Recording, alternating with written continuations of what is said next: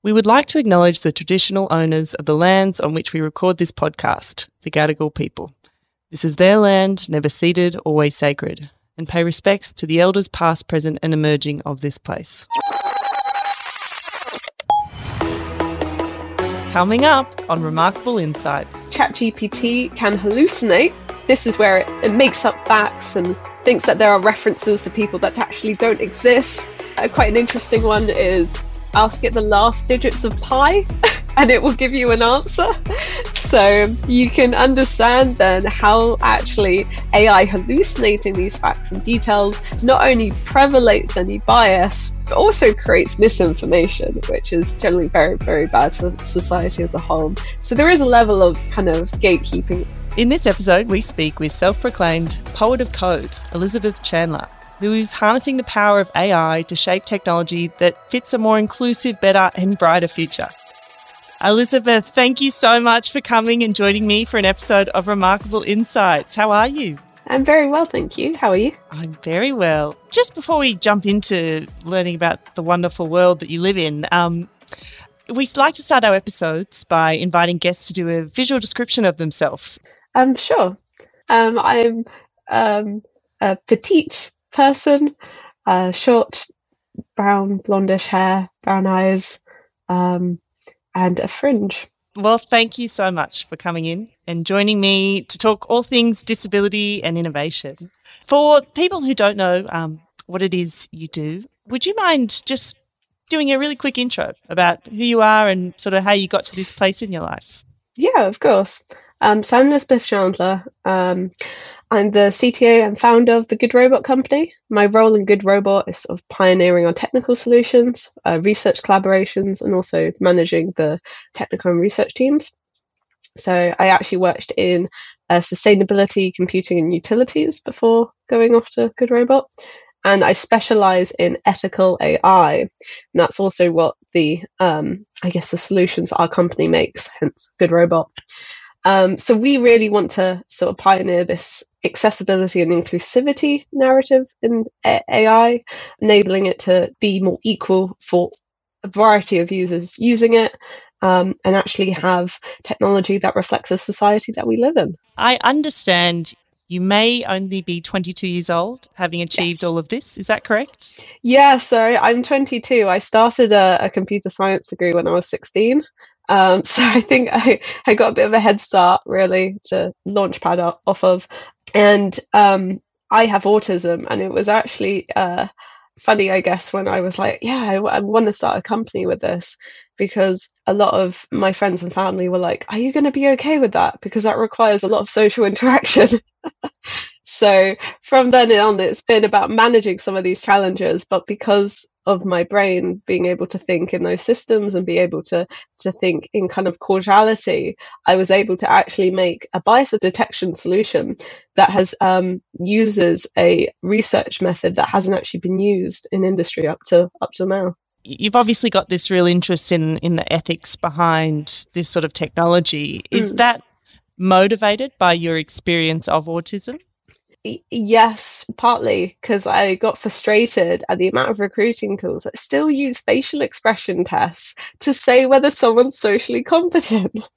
And they take this data through like the gamification test about whether whether someone's scowling or angry or upset, and like understanding the nuance between it. And they assume that if you can't do that, then you can't actually operate within a business setting.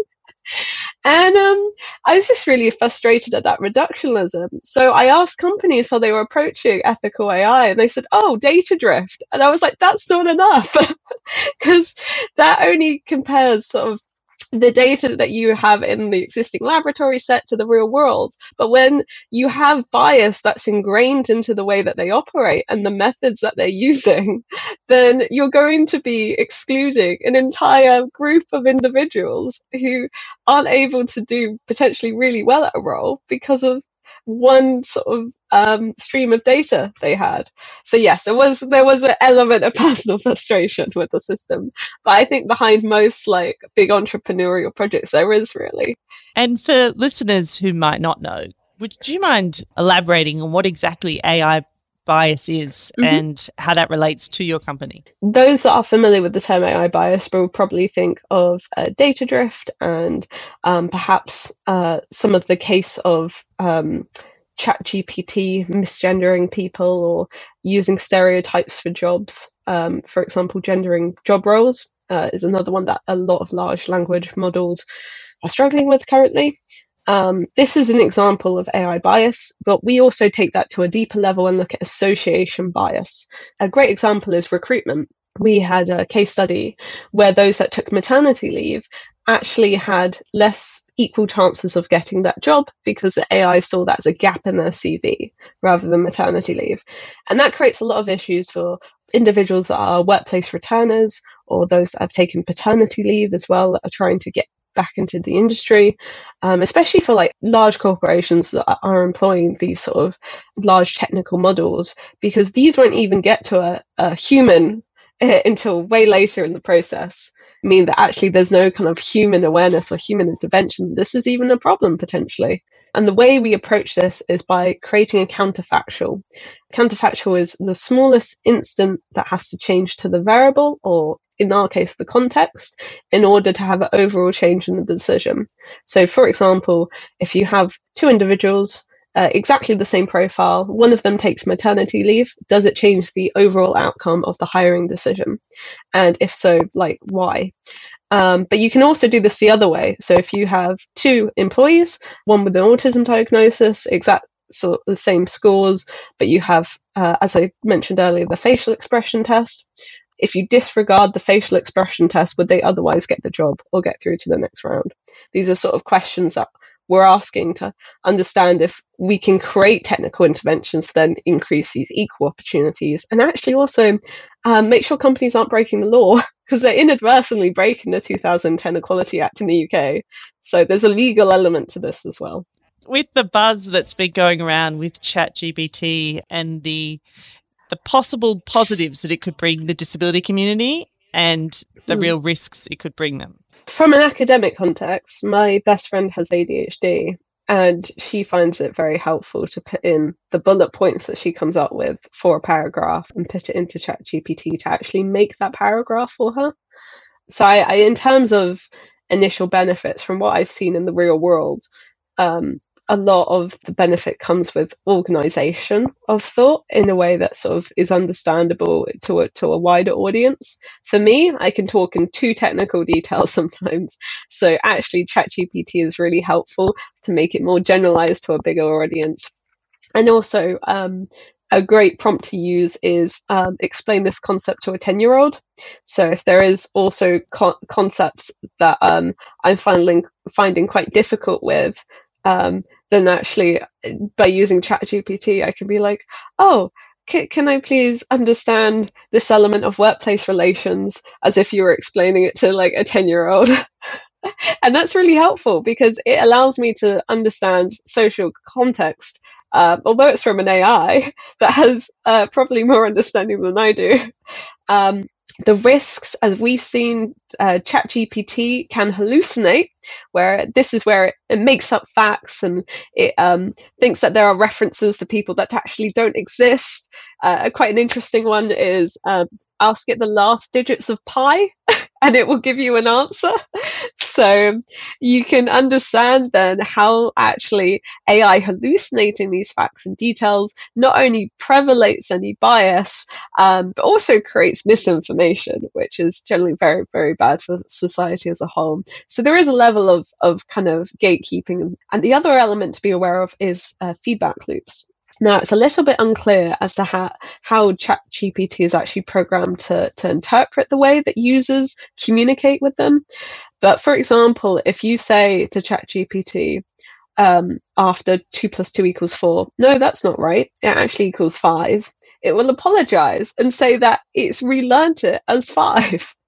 There is a question around whether actually users have the ability to then create additional biases that are very negative to society and prevalate negative societal issues within ChatGPT. And there is sort of a sense of people tend to personify AI and robotics.